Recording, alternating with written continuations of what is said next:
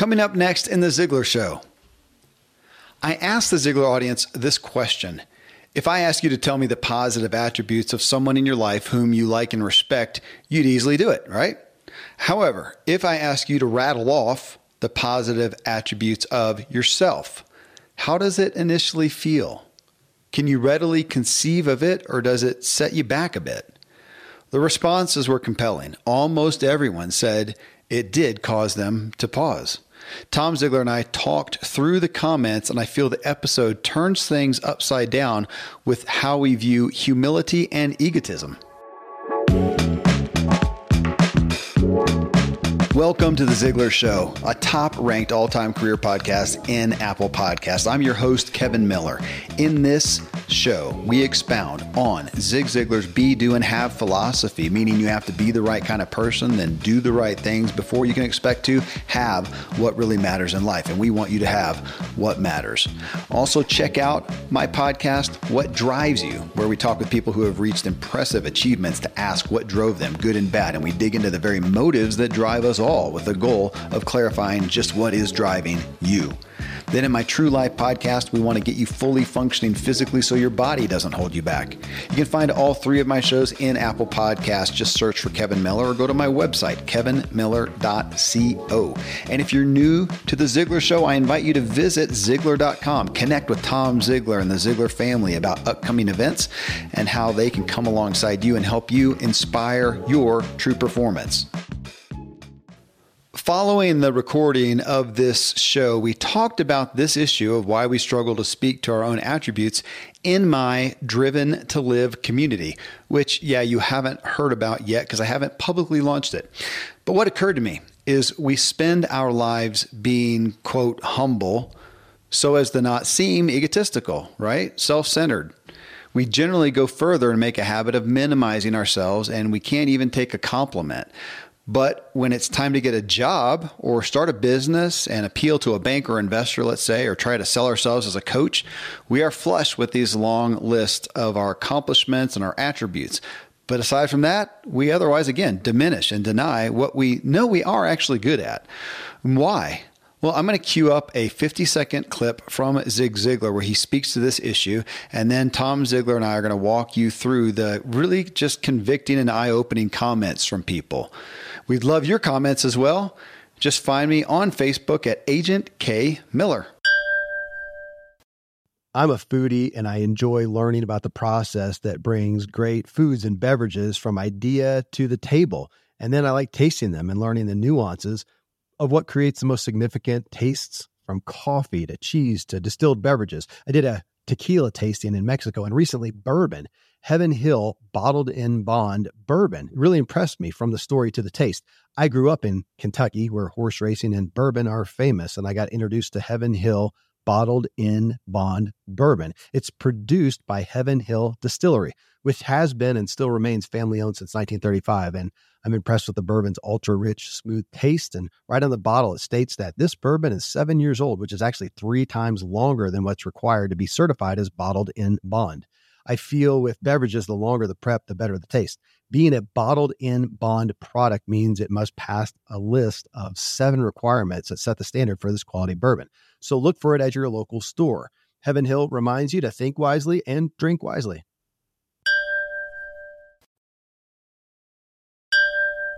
Radical changes, minute steps. And when we understand that, then some amazing things will happen. Well, how do you go about doing that? Well, Chet Helmstetter, one of the psychologists that I frequently quote, says you can't change from a negative mindset to a positive mindset without changing from negative talking to positive talking. To do that, you must change the input from negative to positive.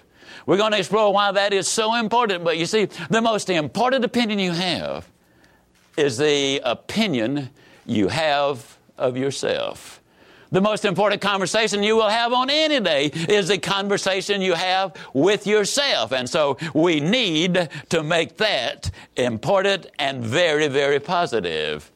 Tom, as you and I were just talking, and I said, hey, wait, we need to be recording this as usual. So it's the second time today. So it was yesterday. I played the clip that everybody just heard from your father, from Zig Ziglar, about negative self-talk, how the most important conversation is the conversation we have with ourselves. That's what got me to thinking about this. And I put the question in as I did.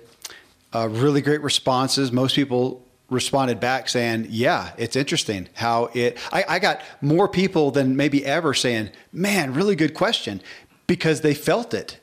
They thought it took a second just to think about it. And they like, oh yeah. And that's what's interesting to me is the mental shift. So I just did it with you. So I did it this morning with my guys group over at the coffee shop and Dr. Randy James, my co-host on the True Life Show, and your doctor and my doctor. And I said that about him. Somebody asked me, okay, yeah, I'm thinking about, having Randy present to my group or something like that. What are some positive attributes of him, Kevin? And I go, oh gosh, boom, boom, boom, boom.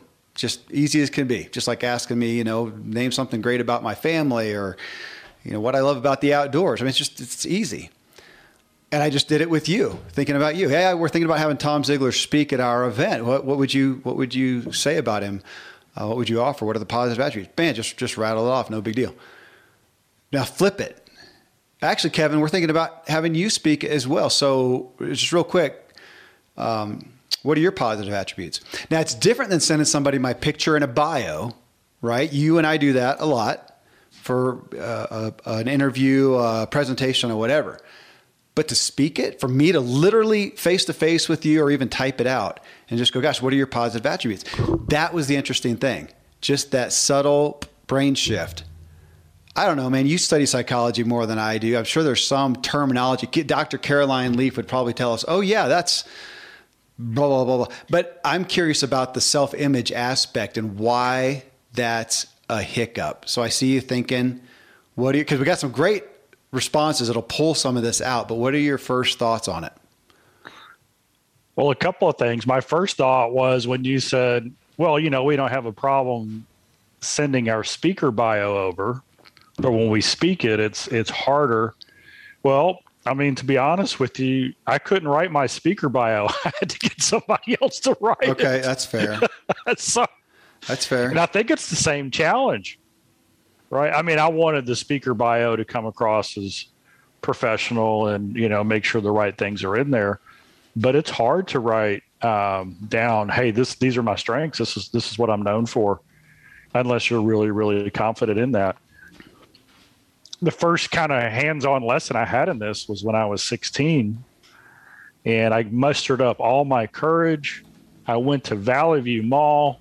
And I did what every 16-year-old did in the 80s, and that was, let's go get a job at the mall. Right, of course. So I went into the Athlete's Foot, which was a athletics shoe store with, athletic wear. And I said, I'd like a job. So they gave me a job resume, or not a resume, a job application form. So I'd take this home, bring it back tomorrow. And what time can you be here? I'll interview you then. You can give me your application. So I get home and I tell Dad, why would they ever want to hire me? I mean, I'm 16. I've never had a job. I have no experience.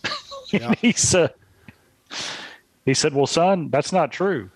You've had 16 years of experience being honest, being courteous, being hardworking, being disciplined, being on time. And he just rattled off, just like we just said, he just rattled off these things.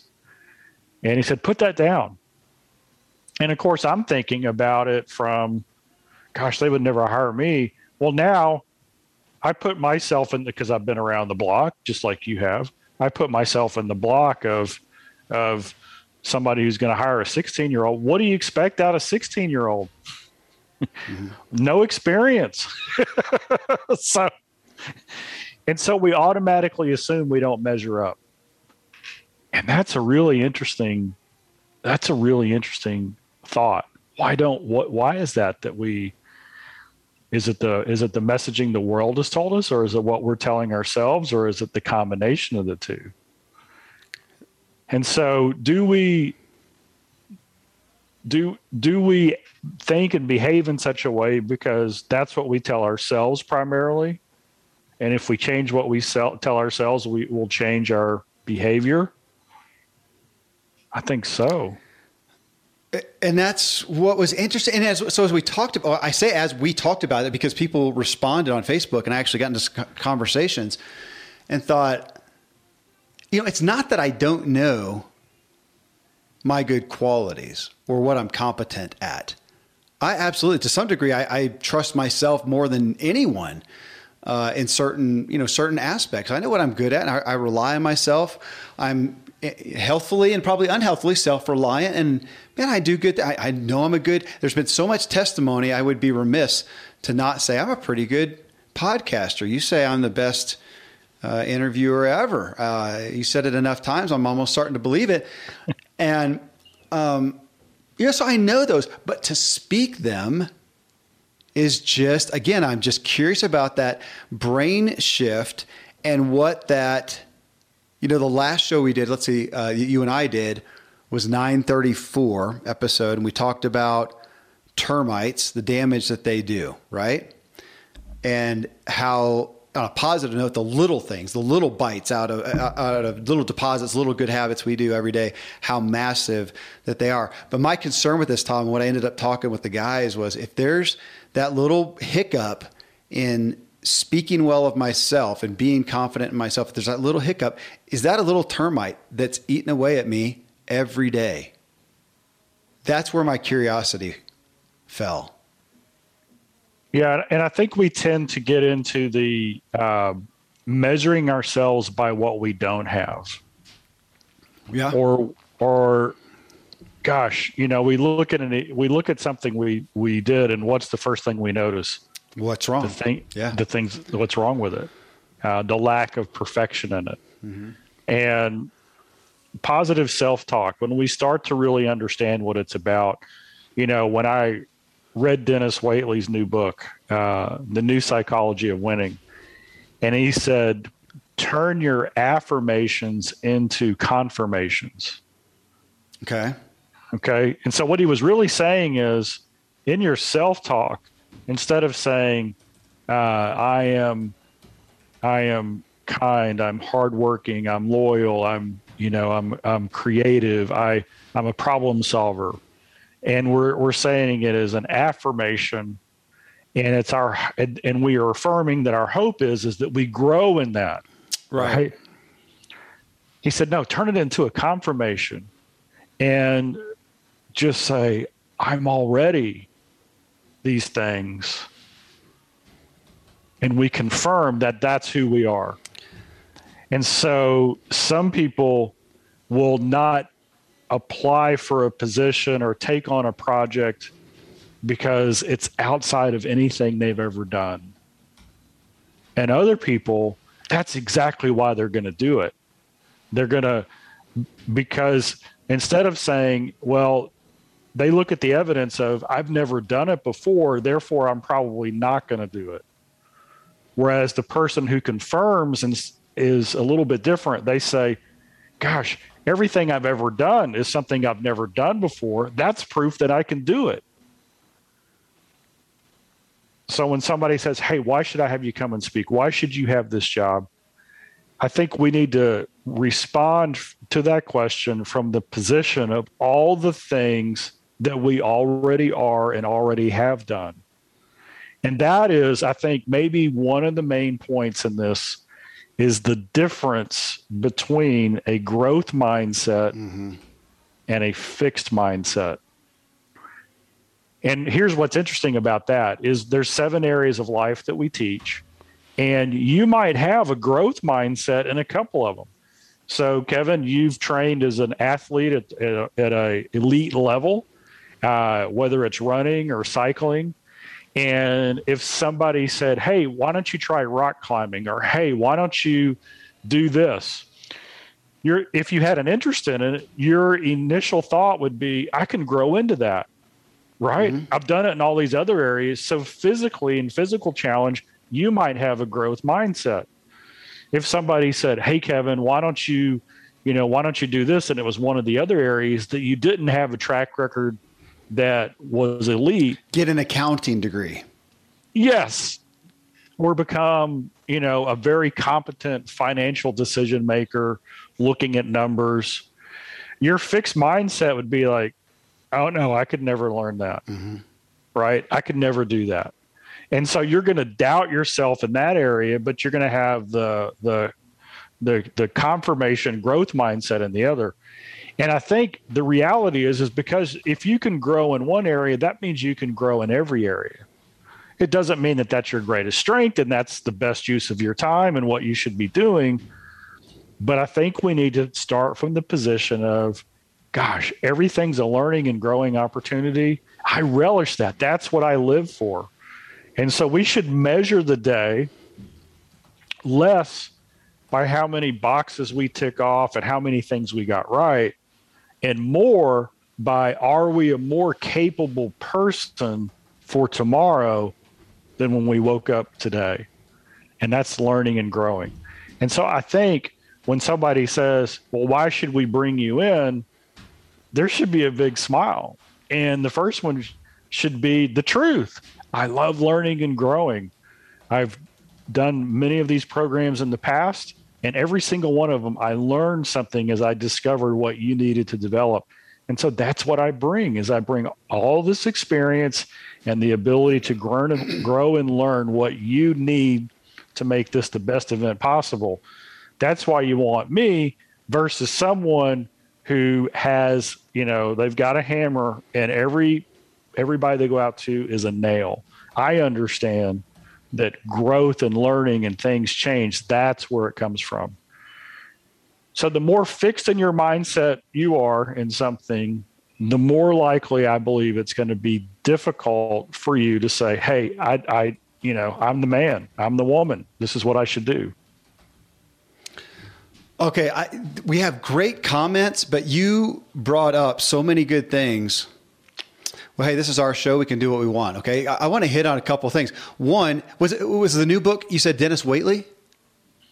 Yes. I believe it's The New Psychology of Winning. I can check it up it's okay because I literally had notes on that, Tom. So everybody listening, most people should be aware of Zig Ziglar's self-talk cards, positive, affirmations. You can find them at Ziglar.com/self-talk.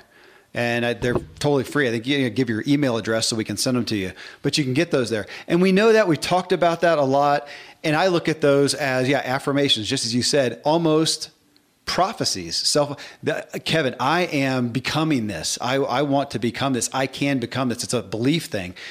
And I literally wrote down in notes for this show the idea of also making a list of what you just said, confirmations of what is. And I thought, what a great exercise. I did it a little bit myself yesterday, just in thinking through this show. When do we ever do that and list? It's almost, you may even, and this belies some of the issue with this, some of the brain problem with this, have to write them down as, I'd have to admit, can't you hear that? I'd have to admit, I am pretty good at X. I am pretty good at being a conversationalist. I am pretty good at discerning the nuggets of a message and helping communicate those. I am pretty good at mountain biking. I am pretty good at these things. When have we ever done that? What a great exercise to do. Also, you talked about just becoming a more capable person. Friends, I'm pretty candid about my lack of financial prowess. Money and numbers are fairly Greek to me, so I need a lot of guidance. One of my closest friends is a wildly successful wealth manager, and I'm working on some financial literacy and just continually seeking guidance. So I ask you to check out yahoofinance.com. Nobody knows it all, and Yahoo Finance is an incredible resource for the rookies like me or the seasoned investors. Before my dad passed away recently, Dave Ramsey and his wife Sharon flew down to visit. We all got to spend a day together, and I was at yahoofinance.com just now. I saw multiple news flashes from Dave and other people that you respect, and they were hitting so many of the hottest areas in finance today. So it's a place to get a snapshot of all aspects of your financial interests, and if you have them, your portfolios. I hadn't realized Yahoo Finance is the #1 finance destination, producing a holistic look at the financial news cycle, including breaking news, original editorial perspectives, analyst ratings, independent research, customizable charts, and so much more. So for your comprehensive financial news and analysis, visit the brand behind every great investor, yahoofinance.com, the #1 financial destination, yahoofinance.com. One more time, yahoofinance.com. Most of today, you will be indoors, likely your home or your office. I am as well. Even with my treks out into the woods, I spend a lot of time inside. And we're going to take about 20,000 breaths. According to the EPA, the indoor air is 2 to 5 times more polluted than the outdoor air, sometimes up to 100 times more polluted. At my studio, we have heat being forced through old ducts. I walk on carpet full of years of junk. No idea what's floating in the air that I'm taking constant gulps of. The solution is an air purifier, and Air Doctor is just the best. Air Doctor filters out 99.99% of dangerous contaminants and allergens such as pollen, pet dander, dust mites, mold, bacteria, viruses. They do it so your lungs don't have to. Air Doctor comes with a 30-day money-back guarantee, so if you don't love it, just send it back for a refund minus shipping. Go to airdoctorpro.com and use promo code Kevin, and depending on the model, you'll receive up to 39% off or up to $300 off.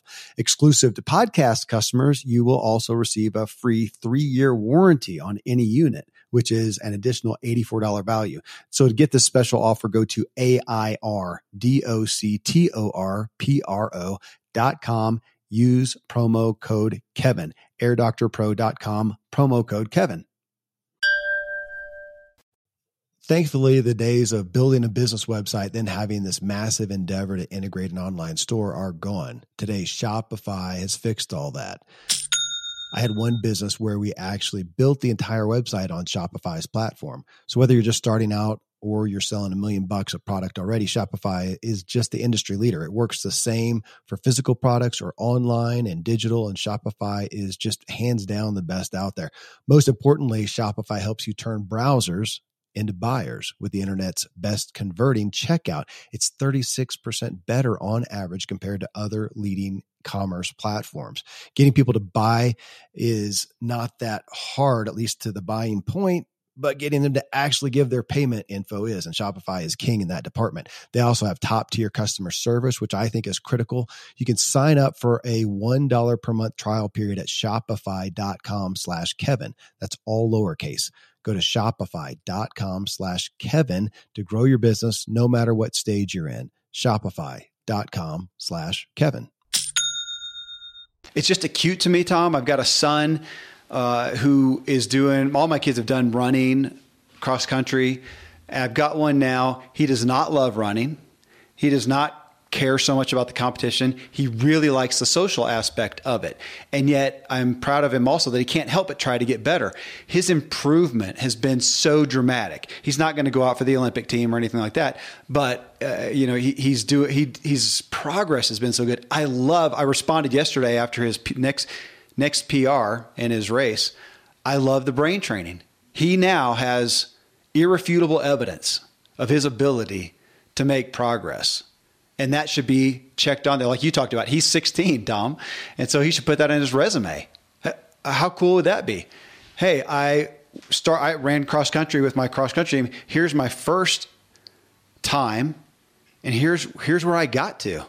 It took a lot of perseverance, a lot of effort, a lot of pain. I don't even like running, but I did that. Me as an employer, that's awesome, because there's another kid who never got off the couch, another kid who quit, another kid who didn't get any better, and here's a kid who progressed and realized it. Man, that's very powerful. All right, third point from what you said, I was thinking about the speaking page, Tom. You talking about that, doing the bio and stuff. So at kevinmiller.co, I think it's the about page, which I've just redone because I am doing some offerings again, doing some speaking and coaching and whatnot. And so I wrote that, and I actually wrote it first person, which that's one discussion you can have. Do you have it like it's written about you, or do you do it first person? It just fit me to do it first person, but then I got to sit there and say, hey, this is what I'm good at. One thing that I like And you made me think about with the kid's resume, because I had a kid who was doing another resume. He was like 18 or something like that. And I said, put on there your strengths. And I said, but buddy, put on some of your weaknesses as well. And say, here's where I don't flourish. Here's where I'm good. Here's where I flourish. Here's where I don't. One, it's just psychologically more believable for your employer. There was a test done one time along those lines, 2 identical resumes, but one guy just put some of his weaknesses and he got so many more job offers because it felt more believable instead of just the normal thing of all, just giving the highlights and the positives. That's what a neat thing to do, even in your speaker page. Those of you who are out there to say, hey, here's where I flourish. This kind of message, this kind of crowd, this kind of demographic, and then be honest with where you may not be. I'm not going to be your 45-minute slick, ultra entertaining pyrotechnics presentation that blows everybody's hair back. Man, it's just not me. I'm not as much on the entertainment scale. I can be intriguing. I can keep their attention, and I can help them walk away with them thinking. And I'm really great if it's interactive.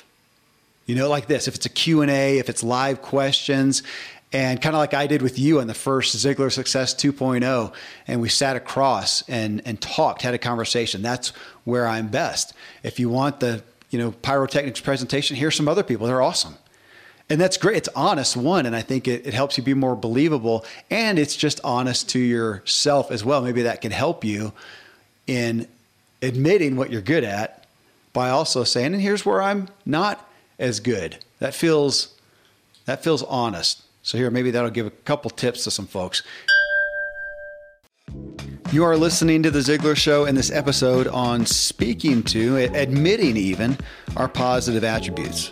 So next, I read from a listener who says, I know I've been given gifts and talents to share, and disparaging those will discourage me from using my gifts and talents to help those I've been called to help.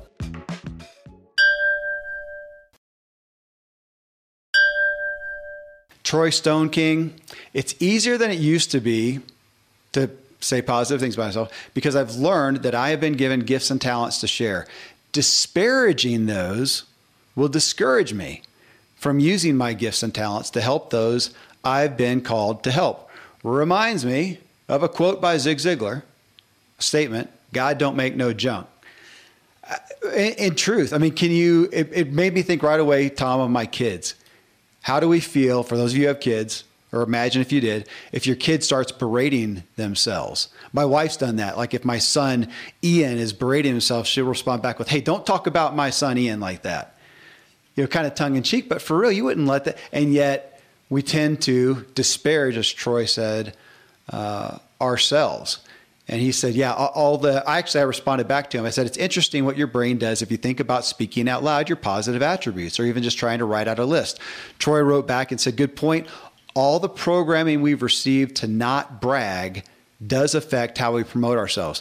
So Tom, I'm going to throw that at you. 2 points there.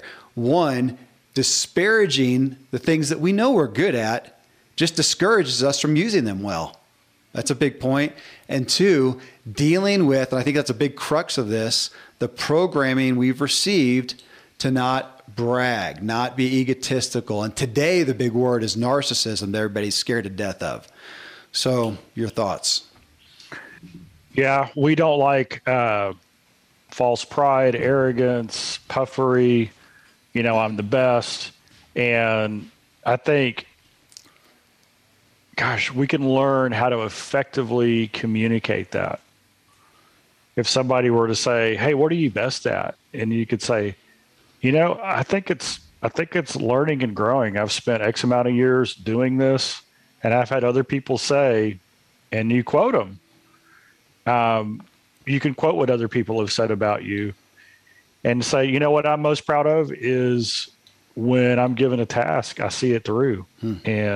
And sometimes he says, I always see every task through. Sometimes I'm not doing that again. In fact, there are 2 or 3 things I'll tell you right now. If you want me to do, I'll refer you. Yeah. Right. And so, this is a humble this is a heart motive, position on how we explain that on the brag piece of it. Of course, there's the other quote, if it's the truth, it ain't bragging. I know you've heard that one before. But I think it's how we bring it up in the context. Yeah. I was talking with one of our, Jason Friend, who does our Ziglar Speakers Institute, and he was asking me some questions, and he asked me a question about, what are the main drivers in something? And I said, well, belief. And he said, well, what do you mean belief? And I said this: does your core belief or your core beliefs, does that limit or unleash your potential? Okay. That's different. So everybody, if you're driving down the road, just say, hey, I'm going to do this a little when I quit driving. But write this down. Think about this question. Do my core beliefs limit or unleash my potential? So if someone honestly said, why are you the man, the woman for this job? Why are you the one that needs to speak to our group? Why should you be my coach? Why should you handle our remodeling job at our house? Why should your firm be the one that solves this problem for our business? Personally, specifically you, why should you lead that project? Your ability to honestly portray your strengths, ask yourself the question, how you do that, the complete transparency in it, does that limit or unleash your potential? Because if you hedge, or you don't lay out the truth, or you exaggerate into an area that's not what you're really good at, and that's the expectation they have, it's an interesting question. I'm sitting here thinking about it, Tom. I'm having a hard time concentrating now because I'm thinking. Actually, I'm curious. I'm thinking that's what we craft the next show after. Seriously. Because right away when you talk about what do you believe, I can hear somebody right now saying, I believe America is going to heck in a handbasket. Okay. Does that limit or unleash your potential? Because it's talk about a brain shift, because you can get to the core of why do you think that? Well, because of this and this and this. And it gets to the root there. Gosh, we're going off on a trail there, but of criticism that helps nothing. Should your beliefs, I got to write notes about this. Should your belief, I would hope that my core beliefs, unleash my potential, and they are constructive. They are productive. And if we looked at our core beliefs and questioned those, how many of them are just negative feelings that we're angry about, upset about, bitter about, sad about, disappointed, but whatever, that helps nothing. And yet we're standing on those beliefs. We're going on social media and spouting off about those. Okay, I'm going to stop there. Can we do a show on it? Let's do it. All right, folks, you're going to see a question on that. All right, that was killer. Well, thank you, Tom. That was worth the price of admission, but I guess we still have a little bit of a show to do, so we'll keep going. Jimmy Ziglar, nice name. Cousin, there you go. He said, generally, I love talking about my positive attributes, but as soon as I started to list them, it did make me pause for a moment. Great question. Kevin Miller. Ruben, I know the positive attributes of myself and how I would respond to the question. However, there was a delay, almost as if I was questioning my confidence or confusing it with arrogance. Great question. Definitely has me thinking, even though the answers are well known. That's interesting. Again, the things that we know, but it's hard. It's hard to speak. Faye Bryant, I'm still working in this area. I've learned to accept compliments without diminishing them. Progress, right? That's an interesting one that I've had to learn, Tom, because you come off, you want to be humble. And so somebody says, oh man, you're the best. Well, best podcaster, ever. And my real first thought is all the people who have shows, 100 times bigger than mine and whatnot, as opposed to saying, well, man, thank you. And if you hear it enough times from enough people and stuff, you should believe it. But either way, I'm robbing you of the gift of the compliment if I don't say thank you. And you mentioned humility. We ought to hit on that real quick. My favorite definition, I think, the one I am most inclined to resonate with, is humility is not thinking less of yourself, just thinking about yourself less. That lets me be confident and have a positive self-image and know what I have to offer, and not, as the guy said before, not disparage what I have to offer, which limits what I have to offer to everybody, and yet not go around completely consumed with what I have to offer. So can I do that? And that is, my gosh, that's a consistent thing for me, Tom. I mean, my gosh, to think of myself less, that's difficult. I'm a very self-interested, self-centered person by nature, by whatever, by nature, nurture, who knows, but I am. And so that's a good call for me. But the propensity that I've had is to disparage myself and think less of myself in response to dealing with my ego, instead of going, no, that's okay. I'm good at those things, but can I think of myself just less? Others first-ish, in essence. Yeah. This is a mind rabbit trail that my nerd brain goes on. So the other day, I'm listening to the book Baldersnatch, which you recommended. Bandersnatch. Yeah, you're the second person who's called it Baldersnatch, because it's what's that game? Balderdash, I think. Balderdash. Yeah, okay. and people get, it's just, and because Bandersnatch is such a weird name, and it's, yeah. Anyways, go ahead. So then there was a thought that got spurred, and my question was: are universities, higher education, should they be teaching wisdom, or should they be teaching knowledge? And in school, should we teach our kids the answer, or should we teach our kids how to discover the answer? I'm going to go with how to discover the answer, but I want you to back up there. Explain wisdom and knowledge. How do you define those differently? So to me, wisdom is the proper use of knowledge, especially in a moral context. Okay, but is that the use of? Because I can have knowledge. No, let me own it. Kevin Miller, I have a lot of knowledge. I don't do a thing with. How you use the knowledge, the motive behind it, that's wisdom. Got it.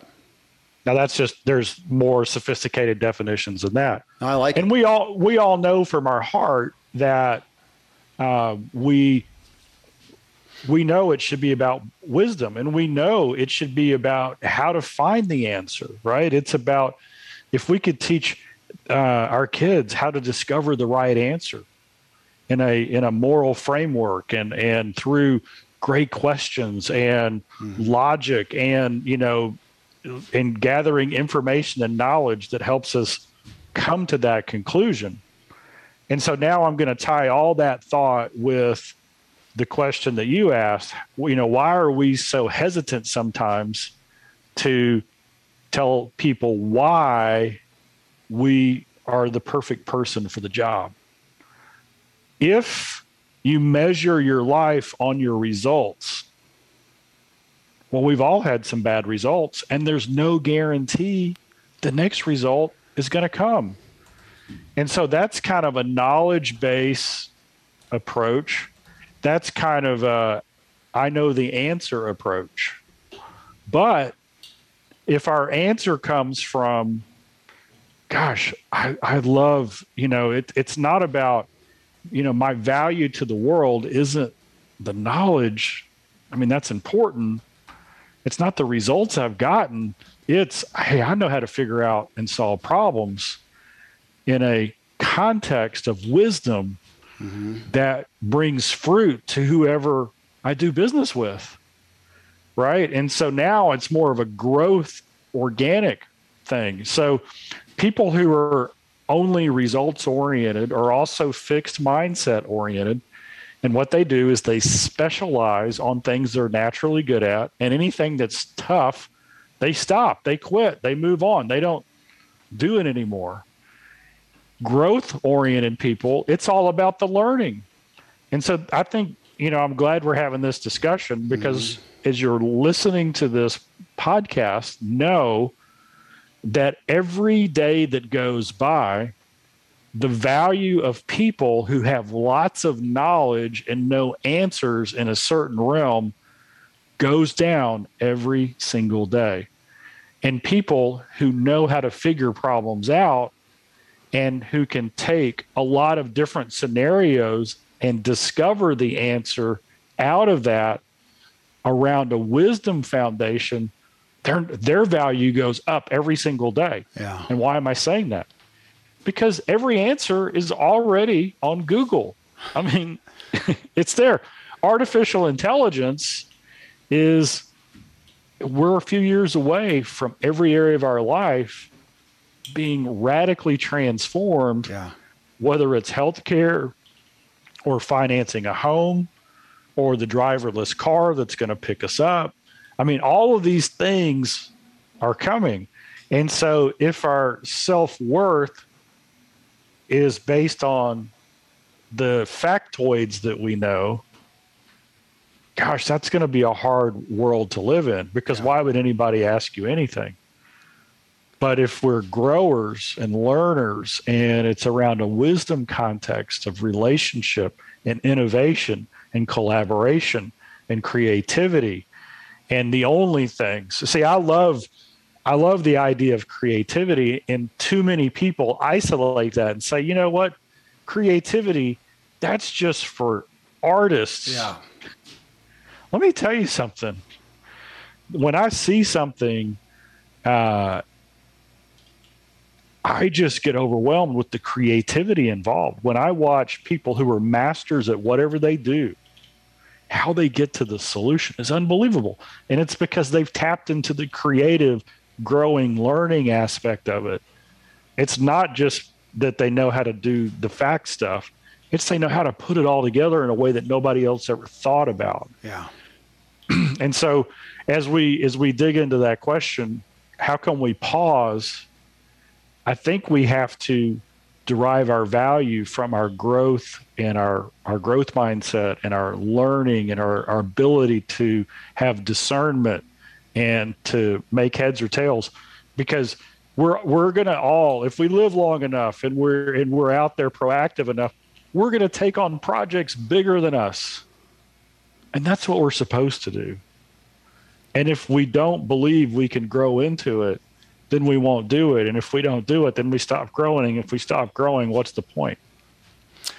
I want to mention something there. I mean, we do know, if you look at strengths and weaknesses, you can take, I don't want anybody to take any of that and go, okay, I shouldn't just rest on my strengths. I should, grow in my areas of weakness and whatnot. Now we know vocationally, athletic wise, man, you find your greatest strength, talent, gift, skill, ability, and you maximize that sucker. And if you're a great cyclist, I am not going to go spend my time trying to grow myself over here on the gymnast, routine. We're not talking about that so much. But if I am going to be the greatest in my business, let's take podcasting right here. Gosh, no, here, I'll make it literal. Take podcasting. So let's say I've done a good job. Seems like testimony shows, downloads show that I have done a good job. And yet we've seen, especially in the past year, the landscape change and require some innovation.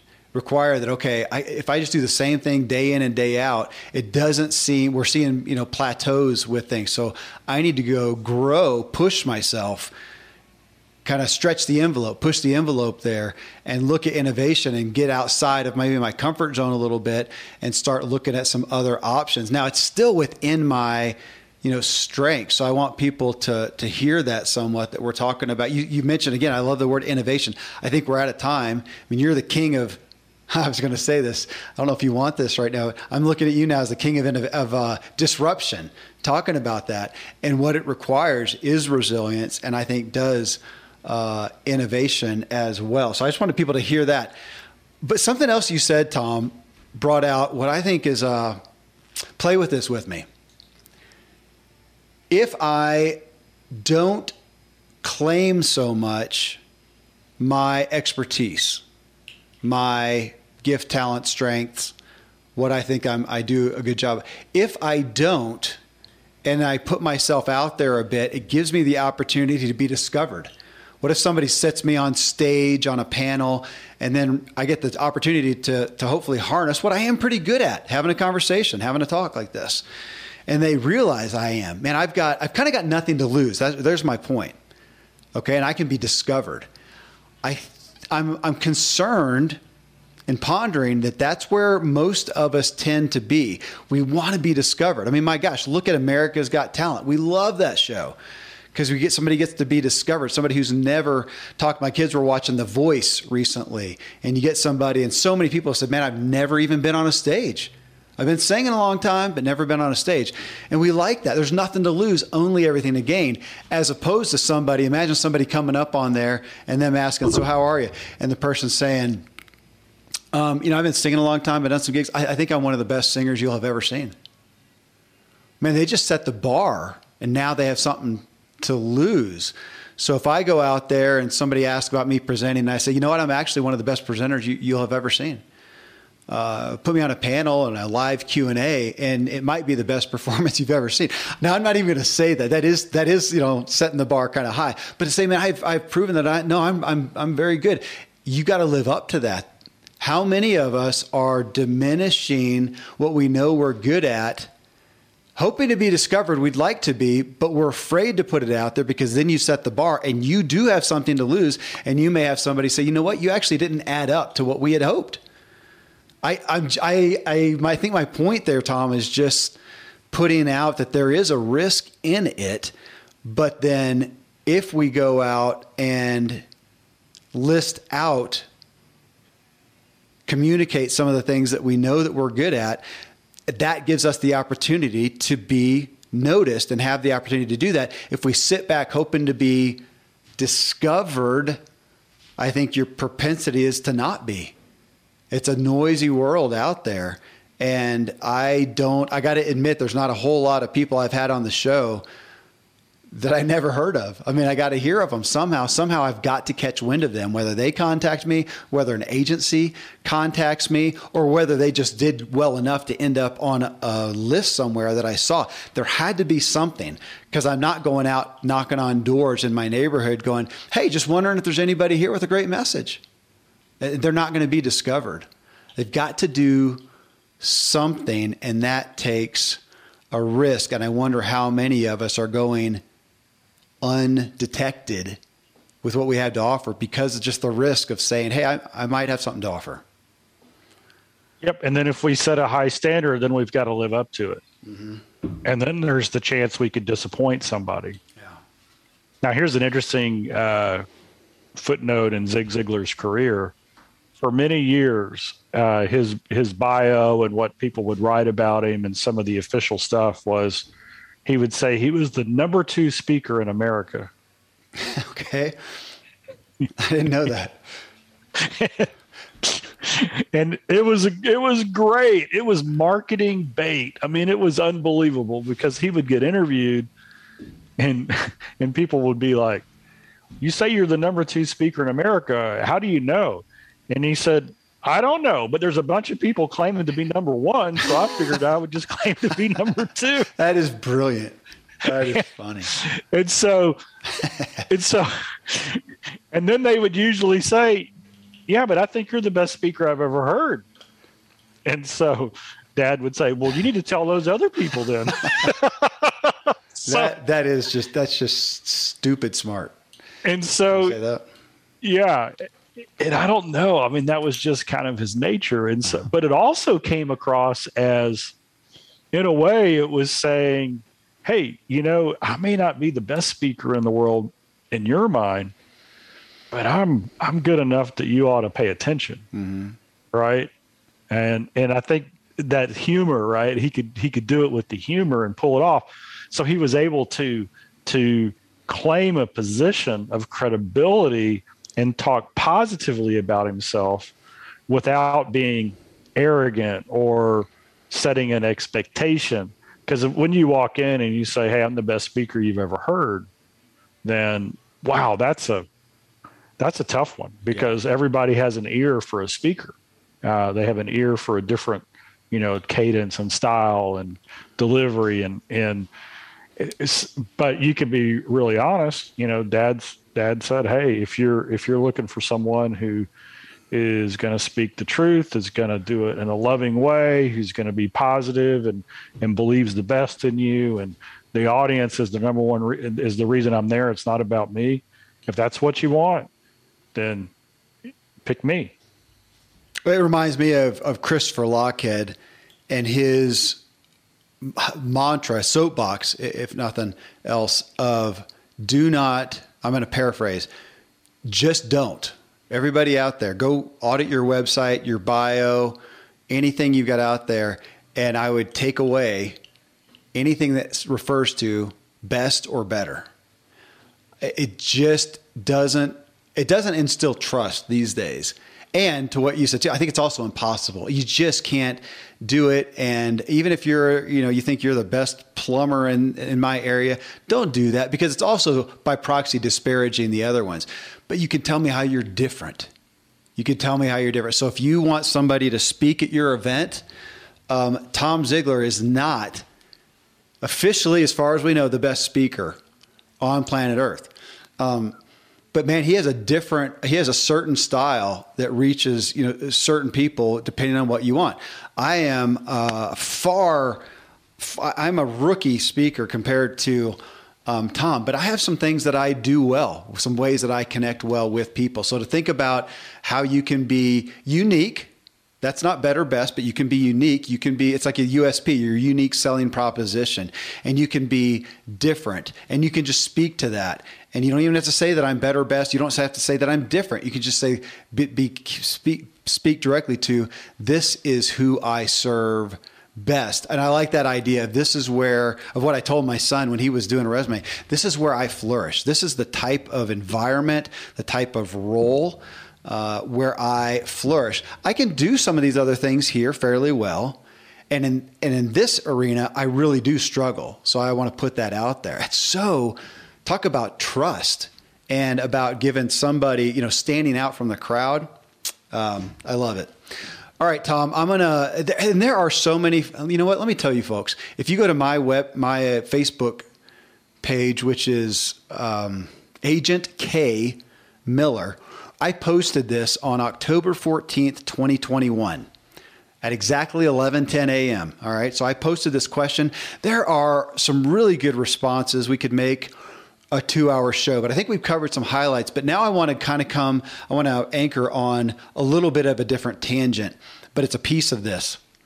So Soma Ray Hathaway, I know Soma. She's an incredible artist. And she said, her response here, I was just thinking about this yesterday. 3 times in one day, I called myself an idiot. Then I caught myself. I was on the verge of beating myself up for calling myself an idiot. Oh, the irony. It's such a strong tendency that I frequently have to fight. Well, I had a conversation with her then, Tom, on this, because I said, me too. And I don't really think poorly of myself overall. That was the interesting dichotomy. It's not that I look at myself in the mirror, me personally, with disgust or distaste or even dissatisfaction. I don't think so poorly of myself, but I do just inherently expect so much, such high performance, no mistakes. So when I fall short of the impossible, I'm irritated with myself, or at least my performance, and I'll speak to that. If I don't call myself an idiot, I am angry. I mean, you can see it in my face, my demeanor, my aura, whatever you want to call it. If I don't, grumble, which I probably do sometimes. I'm not a super verbal person by myself, but I do. And how interesting is that? So Faye Bryant, who I also know Faye, she responded and said, I get this so much, Soma. I understand this. I have to literally stop speaking and thinking and remind myself I am not an idiot, that I may have made a less than stellar choice, but I'm no idiot. Which I sometimes unfortunately accept. And I said, guys, we need a support group here. How about SBA, Self-Beraters Anonymous? And they laughed at that. But Soma said, Faye, sometimes for me, it's not even, this is interesting, it's not even that big of a deal as far as what I did. For instance, I forgot to grab my keys on the way out of the door. And then I call myself an idiot. I would never dream of saying that to another person? Faye replied, yeah, I've been there. And then Faye said, I'm Faye and I'm a self-berater. I've been free for 3 days. That's great. But I replied back and said, yeah, it's interesting how those little innocuous things, I mean, think about that. Everybody think about walking out the door, you're in a hurry, you're thinking of some stuff, you get out to the car and, I forgot and what do you say? How do you react? I mean, you can hear it. Do you call yourself an idiot? Do you curse? Do you bang the thing? Or do you go, that's what my wife is calling me to. Kevin, just can you accept that you're human? And can I look at that and go, yeah, I was thinking a bunch of stuff, forgot my keys. But man, our irritation, I mean, we're back to the termites of show 934 of how we think of ourselves. Those are not innocuous feelings. And I like what Faye or Soma, one of those said, what would you do if maybe this is going to be disappointing for some folks, but hopefully if it was your kid who did it or your spouse who did it, or what if you were going to lunch with your coworker? Let's do that. If I was going to lunch with you, Tom, and we walk out to your car and get in and you go, I forgot my keys. Would I say, Tom, man, you're such an idiot? I mean, can you imagine? I mean, none of us would talk about a brain switch. None of us would do that to our coworker. Hopefully we wouldn't do it to our spouse or our child as well. And yet, why do I, Kevin Miller, on it? Why do I have that? Sometimes it's a moment of almost a fury at myself. It's ridiculous. Totally ridiculous. And yet, so I'm so grateful that Soma pulled that out, because that's one of those termites that eats away at my ability to be not only confident and have a self-image, but just to be at peace with myself, to accept Kevin. Tom?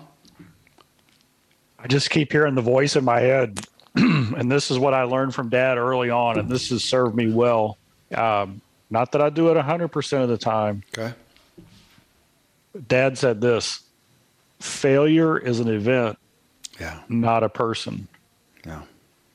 And so, like when I forget the keys or I do something like that, and I don't know, Kevin, but the frequency is going up, and I don't know what the deal is with that. Yeah. I just step back and I go, wow, I need to slow down. Yes. Right? Because I immediately recognize I got more than one thought in my head. It's simultaneous. And that's what's going on. And usually I'll go, how did that happen? And almost always I was moving from point A to point B, and I was going to pick up the keys on the way. And I got interrupted with a text or a phone call or a question. And then my mind shifted to that, but I kept moving to point B. So, Tom, I do want to pull that out real quick before we end. I want to pull that out because we're in a time now when we expect a lack of capacity, an infirmity or whatever sooner and sooner. I literally saw a post yesterday about sarcasm toward ourselves at 30. At 30, at early in your, it was something to do with aches and pains. Early when you go out and you do athletics, you have aches and pains from the exertion. Now you're 30 and you have aches and pains just by proxy, something like that. I think, are you seriously? We used to say that about being 70, and then it was 60, 50, 40. Now we're at 30. Pretty soon we're going to say, man, as soon as I hit double digits, went from 9 to 10, started getting aches. We're taking these infirmities. So we're in that age, and it's tragic. I'm going to be 51 soon, and in some ways I feel better than ever because I'm wiser. I'm taking action on more, Tom. But to that degree, again, one of those things we do is we get older, by proxy, we expect ourselves to be more forgetful. Well, if I'm walking out if my son and I are both walking out of the house to get to our respective cars, chances are likely he did not forget his keys. Why? Because he's thinking about one thing, maybe two, maybe three. He's got his life does not contain that much. He's not responsible for that much. He's, maybe he's, I'm saying my son, I have lots of sons, but one of my kids may not be involved in a ton. What about you and me? What do we have going on in that noggin?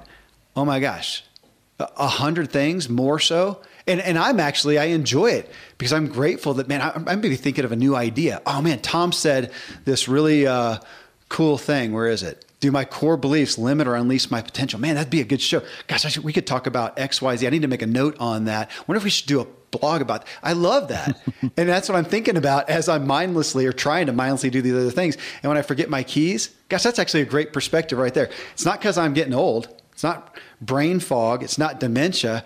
I should sit there and go, man, I forgot this would be a Zig Ziglar right here. I'm so glad I forgot my keys because my mind was so full of awesome ideas. And that I have the privilege of being even exposed to somebody like Tom Ziglar to give me that idea. That's $1 million thought. It sounds Pollyanna, but is it not true? The reality is it's true. Chances are I forgot the keys because I'm thinking about all the amazing things I've got going on in my life, even if it's problems that are a result of having so many amazing things. If I didn't have any problems, it's because I don't have anything going on in my life. The homeless guy may have less problems to think about because it's not a whole lot going on. Okay. Will you grant me that? We're going to have grace on forgetting keys. All right. Whatever it is. Okay. Well, you really can't forget keys because if they're important, you'll recognize the fact you forgot the keys. True. And it reminds me of the thing I heard about Einstein. They asked him what his phone number was, and he said he didn't know it. And they said, how can that be? You're probably the smartest man in the world. He said, why would I fill my brain with information where I know where to find it? Yeah. So maybe he knew that a hard drive had a limited capacity before hard drives were invented. I don't know. But I do think, can you imagine me trying to remember all the things, the passwords, the phone numbers, the people, the notes that I keep in my iPhone contacts list or whatever. I'm so grateful that it takes care of that. And I can free my mind to think about our next show from Tom's statement. Do my core beliefs limit or unleash my potential? I'd rather use my brain capacity for that. Well, man, again, so grateful for all the responses. They were all so good. I'm grateful that it jogged our minds. I think it's a great issue for us all to consider. And can we become naturally confident and okay with speaking of our strengths, gifts, abilities, talents? All right, Tom, and now we can have grace for the next thing that we forget. How's that? That's right. Okay. If you want to take action and really benefit from this episode, I really encourage you to simply make a list of things you know you are good at. You don't have to be the best or even think of yourself as a complete expert necessarily. You can go deep and get to the core competencies. Like if I were to say, hey, I'm pretty creative and innovative and resourceful, or just state the basic things might be easier and helpful as well, such as me saying, I'm a highly skilled mountain biker. That's true. I'm pretty good with creating functional art furniture out of old dead trees. True too. I know how to tint windows on cars. That's kind of an offbeat one. I could make a long list. I'm sure you could too. Do it and think on the positive attributes and qualities that you have to offer the world that will enhance who you are instead of minimizing it, as Tom Ziglar said. Coming up in episode 937 of The Ziglar Show, I bring you the success habits of Dr. Amishi Jha, who I had in episode 935, talking about our attention, and where that goes is where our power goes. She's the neuroscientist. She's the guru of attention. No surprise, she puts a big emphasis on mindfulness and exercises to keep her present. And then she also likes to jam to like the electronica house music, and as she testifies, make stuff with her hands. It was really interesting. Till then, thank you as always for letting me walk with you as we inspire our true performance together.